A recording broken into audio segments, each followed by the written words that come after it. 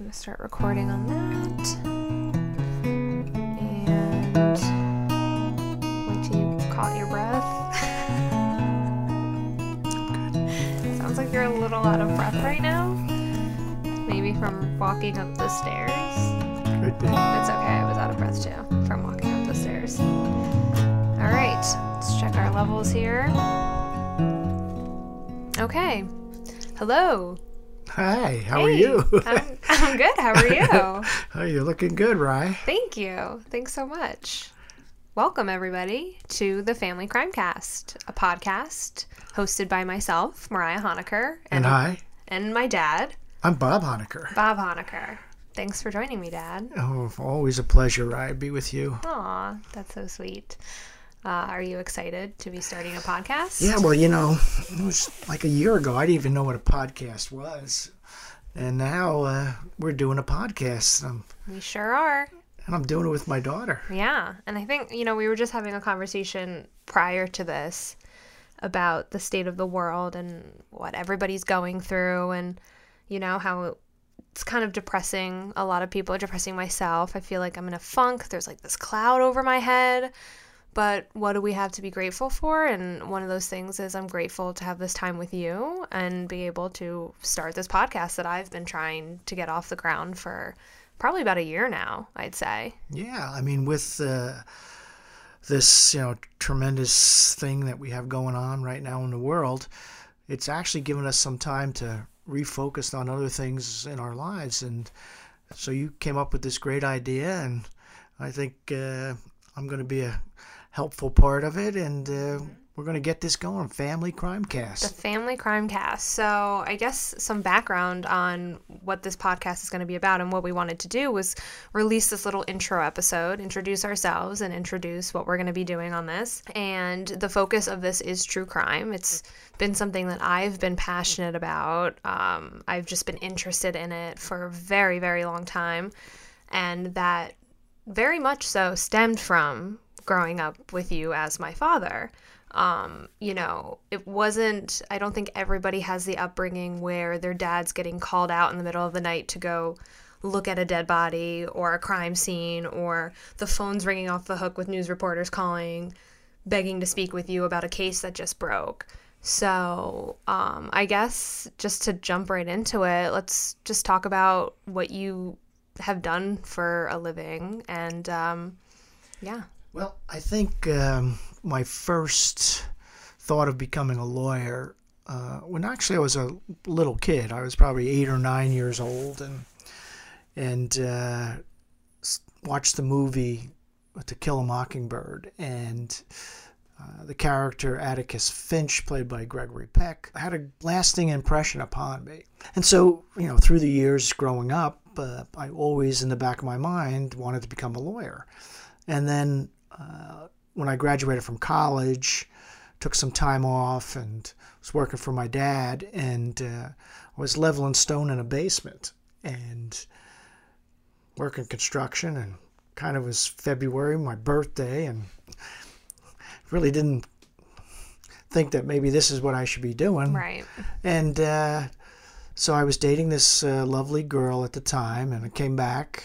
We're supposed to go out that night, and said, I really don't know if I want to do this. And she said, well, what do you really want to do? And I said, well, I really want to be a lawyer. And so she said, let's do it. And that's what happened. We applied to all law schools. I went into law school, and I think what got my fascination about criminal law was after my second year of law school, I got an internship with the Delaware County District Attorney's Office in Media, PA.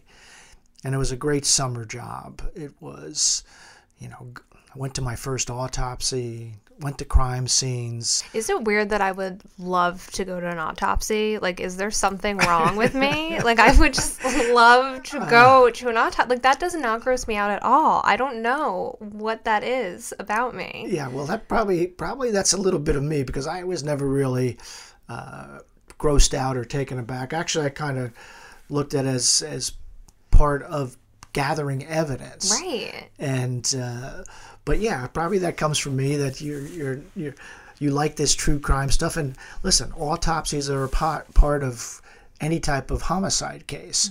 And so it's a very important aspect. So I got to see my first one. What was your first one? It was a woman who had been out walking. I think she was walking her dog, and she was randomly attacked and murdered. Oh my God. And so... Wow, I always think walking with my dog, I am perfectly safe. I'm like, no one's going to mess with a girl who has a dog. Right. That is absolutely terrifying. And but in this case, unfortunately for this woman, she was killed, and and the prosecutors wanted to determine how she was killed, and so the autopsy determined that, and I think ultimately was determined that she was strangled, and that was only determined through the medical examiner conducting the autopsy. Right. And then I wanted to be a trial attorney, and the best way to become a trial attorney was to try cases. And where do you try cases? At a district attorney or in a prosecutor. courts. Right. You go to court, but you have to have opportunities to do it. Right. And, prosecutors have hundreds of cases.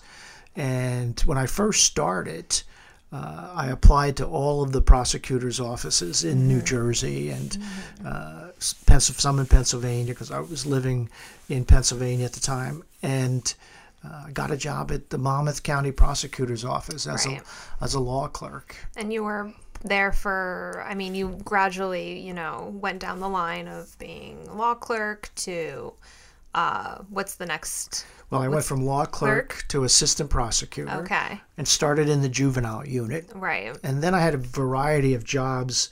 I was fortunate that I had a great boss, John Kay, who was the Monmouth County Prosecutor, and originally hired by Al Lair, also a great boss. Okay. So I had two great bosses. And mentors, right? And mentors, yes.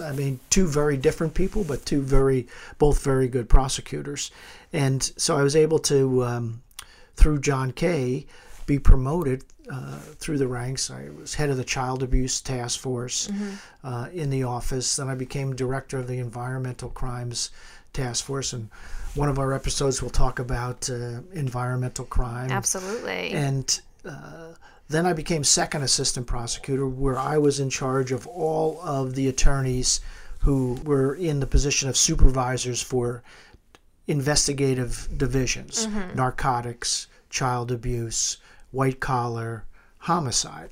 So I was the supervisor of all those attorneys. Just a couple of things, just a couple light topics to be and, in charge of. Right, and being in charge of that, one of my responsibilities was to go out just about on every homicide that happened. So multiple homicides during the course of my career. And then in 2000, I was promoted to first assistant prosecutor, where essentially that person runs the day-to-day operations. Right. Everything from making sure you have enough legal pads to making sure that your attorneys are in court when they're supposed to be in court. Right. And then at that point, after you spent, how long were you first assistant prosecutor for? I was for 5 years. And then retired after that? Yeah, retired after. For a short period of time, I became acting prosecutor. Right. For a short period of time, transitioning between two prosecutors. And then I retired in 2006 and then became a criminal defense attorney. Right. Which is what you currently are now. So I guess I have a question is that, not everybody goes through the route of being prosecutor first. I think that's like a really interesting dynamic, right? You were prosecutor for 25 plus years. And when you were prosecutor, I remember people would say, like, what does your dad do for a living? And I'm like, he puts the bad guys in jail. Yeah. Like, that's what he does for a living. Yeah. And now that you're a criminal defense attorney, it's like he keeps the good guys out of jail, right? It's kind of this interesting... It's an interesting dynamic. Well, my friends on the prosecutor side said when I left the office that I had gone to the dark side. Prosecutors, in many cases, don't have a great deal of empathy for defense attorneys. 100%. It's understandable. Oh, yeah. So I don't know if I have a lot of empathy for defense attorneys, and you're my dad. I know. Well, now I'm one, but my defense attorneys friends say that I finally saw the light. So we have an interesting dynamic. Your wallet certainly saw the light, so I think that helps a little bit. It does. As a public servant, our public servants aren't paid enough by any means. Listen, to be perfectly honest, most public servants are not in it for the money. They're in it because they feel this commitment to public service. And listen, I loved my 25 years as a prosecutor, but I tell most people that what I've done is I put it in a little box, tied it with a bow, put it up on a shelf, and then moved on to the defense attorney side. Yeah. But I think there is an old adage that once a prosecutor, always a prosecutor. You have that in your heart and soul. I like that. And so that still stays with me. Well, I mean, it's also great experience. Like, you get to be on that side of things, right? So now as a criminal defense attorney, you know what they're going to try to do. You know how they're going to play it. You know the moves. You know what I mean? So, well, being around a lot of investigations, from the initial aspects of the investigation, taught me a lot about how detectives handle crime scenes, handle witnesses, how to follow up on leads. So as that now translated to defense attorney, I know what they do. I know how they do it. Mm-hmm. And if they do it right, then that's what they're supposed to do. But if they make mistakes or take shortcuts, then I make sure I point that out. Right. To a jury or to... Because it's sloppy and, right. And as a defense attorney, you're representing your client. Everyone deserves to be represented. Absolutely. And one of your primary responsibilities is to make sure that the prosecutor does their job.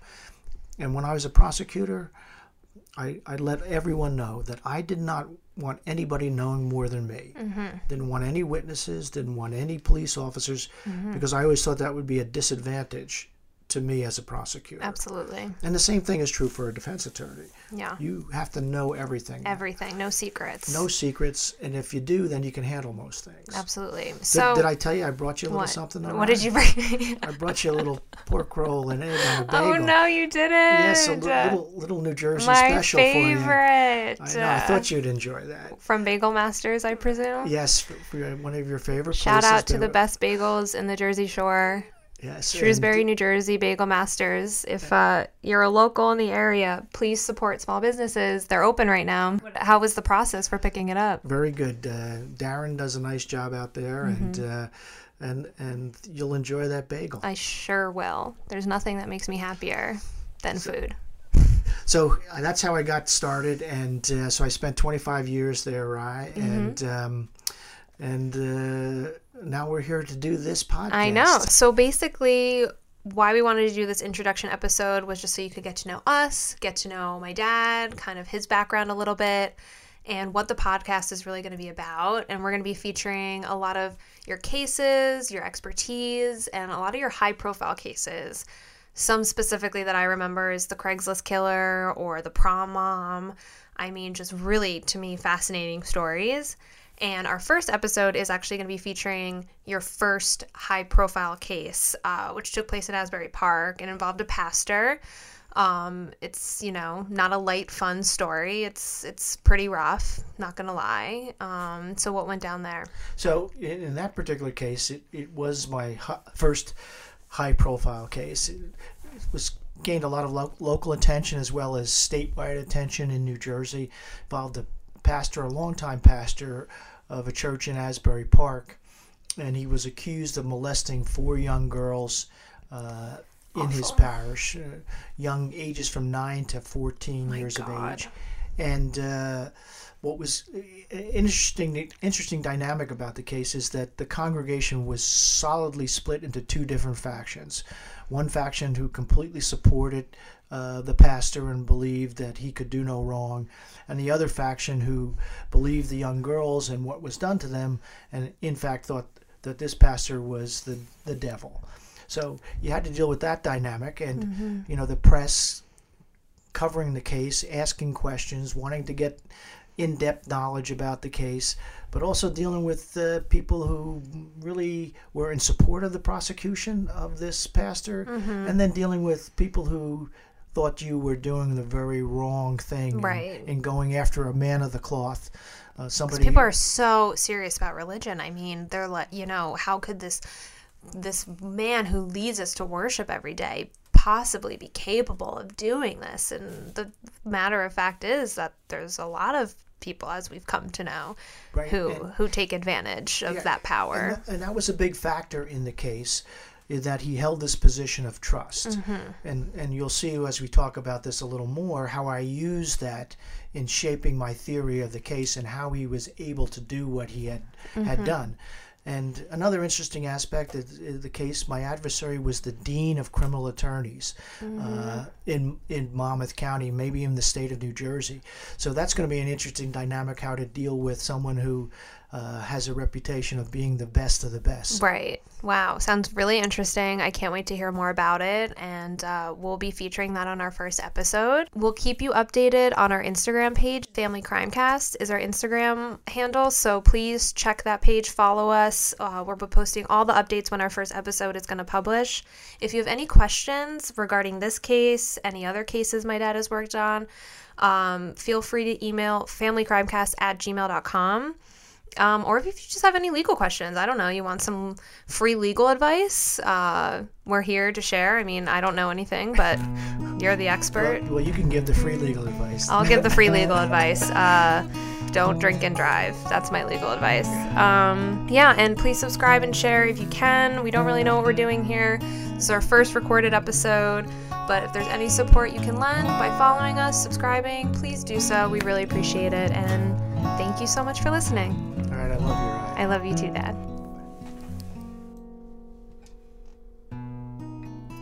The Family Crimecast is produced by myself and my mom, Kim Roberts-Honaker.